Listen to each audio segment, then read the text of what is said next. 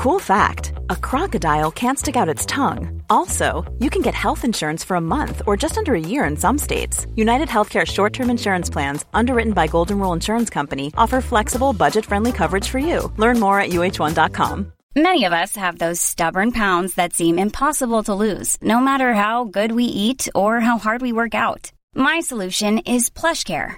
PlushCare is a leading telehealth provider with doctors who are there for you day and night to partner with you in your weight loss journey. They can prescribe FDA-approved weight loss medications like Wegovy and Zepbound for those who qualify. Plus, they accept most insurance plans. To get started, visit plushcare.com/weightloss. That's plushcare.com/weightloss. You're listening to The Arts House on Cork's 96 FM and C103. Elmarie Maw and Conor Talon with you till 10.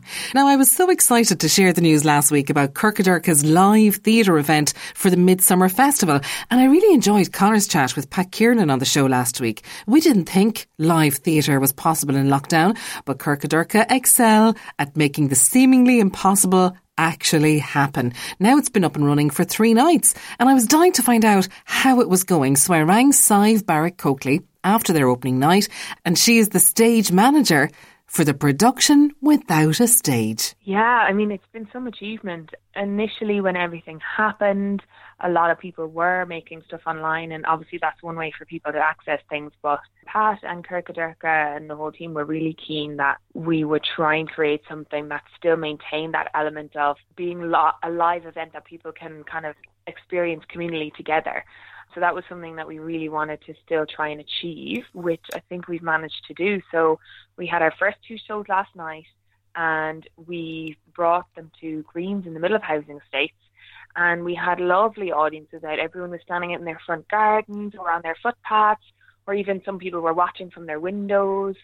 And yeah, it was really lovely. It went really well. So we've 2 locations down, and we've got about another 14 to go. This is amazing because, yes, there are 16, I suppose, areas and districts that you're actually bringing the production to. And like Conor and Pat were chatting about it last week, it is a production that people can watch and interpret from a distance. It's not at all something that they need to be up close to hear actors speaking. I know you don't want to give too much away, you see, either. That's the thing. Yeah, I won't give too much away. Well, no, I mean, there was a few things to consider, definitely. Yeah, one of them was because we were going into residential areas and we wanted people to be able to view it safely from a distance. We knew from the get-go that it was going to be a non-verbal piece. So there's no speaking and there's no sound. It's a purely physical piece. And then the other thing was we knew we needed darkness so that we could light it in a really kind of dramatic way. So Mick Hurley, he's done a gorgeous lighting design for it.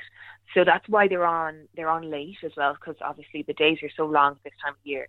And also the other thing that we knew is that any kind of setup that we would do before the actors took to the stage, let's say, was going to be on view as well. So I'm stage managing the crew, and we've got a production manager and a few other members of crew. So our kind of setup of the piece is also visible. So we're in costume, where it's all sort of choreographed. It's part of the overall show. And then the actors come and they perform this gorgeous kind of physical piece about this couple who've been separated, and they're trying to kind of maintain some contact in this strange world that we now find ourselves in.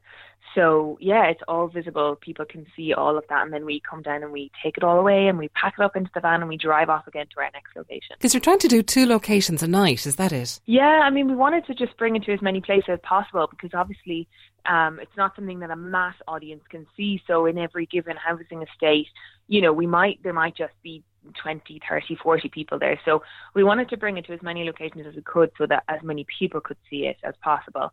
So we're doing 2 a night. So every night our first show is at 10 p.m. and our second show is at 11.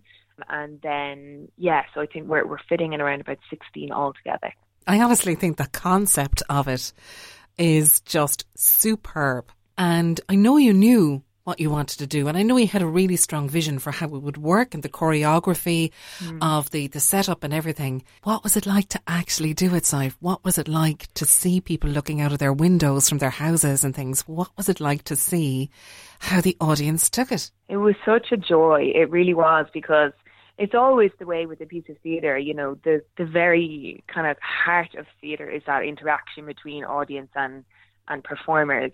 So obviously we'd been making it in our own little bubble, and we weren't really sure how it would be perceived and if it would hold people, if it would hold their attention. We're going to people's communities as well. We're going to their housing estates, their areas. So, we were really keen that we wanted to make sure that people would connect with it, but they really did. Yeah, it was brilliant. I mean, you could hear the kind of snippets of reactions from people, and there was even some kids out. It is technically past bedtime, but, Yeah. if kids are still up at that time, there were some families watching together, which was really lovely. And then what was really nice to see as well is as we kind of pack up and move away, people are chatting, they're talking to neighbours about it. They're kind of gathering to discuss what's happened, and it was really nice to see that sort of communal element back on the streets again, because we've sort of been deprived of it for so long. Oh, we so have. Like just the kind of chatting to people in the bar and the everyman afterwards, or, milling around after seeing something in the cat club. We so are starved for all of this kind of thing. Exactly. Now, when it comes to ordinarily telling people about productions, you're advertising locations well in advance because we want the crowds to come. Obviously, with social distancing and everything being a big factor for this, you can't really do that. So no. Conor and Pat were talking last week. It was kind of like guerrilla theatre. We come parachute in, boom. But do local residents know what to expect at all in advance? They do know that we're coming. So yeah, we have to maintain a certain amount of mystery, because obviously to keep everybody safe, and in order for us to do this, we can't have a lot of people travelling to see it in each location, or we wouldn't be able to maintain the distancing that we need. So the residents who would live around the green that we're performing on, they have all been notified before we're coming. They know when we're coming, they know the time that we're coming, and they know they can watch it from outside their houses or their footpaths. But yeah, that's kind of about it really. We're not able to say, other than that, we're not able to say where we're going to be.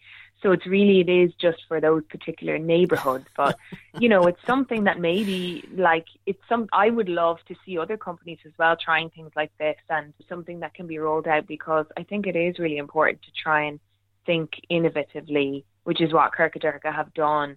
And I think it's great that there's a lot of access to the arts online, but you really can't beat that. There is nothing, kind of human connection that you need to be in the same space as people, and breathing the same air and being able to make eye contact with people and things like that. I just think it's something that I really, really hope that we don't lose. And I hope that the theatre industry, even though it's taken such a gigantic knock as so many sectors have, I really hope that it's able to maintain the gift that it can give to audiences. 100%. And I think initiatives like this will remind people in a very timely way why it is they need to get behind the campaign to save the arts.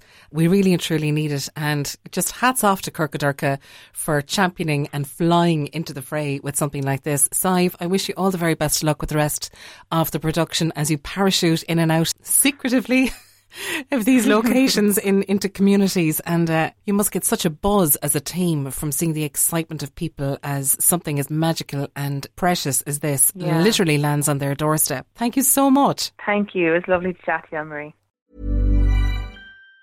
Planning for your next trip? Elevate your travel style with Quince. Quince has all the jet-setting essentials you'll want for your next getaway, like European linen, premium luggage options, buttery soft Italian leather bags, and so much more. And it's all priced at 50 to 80% less than similar brands. Plus, Quince only works with factories that use safe and ethical manufacturing practices. Pack your bags with high-quality essentials you'll be wearing for vacations to come with Quince. Go to quince.com/trip for free shipping and 365-day returns.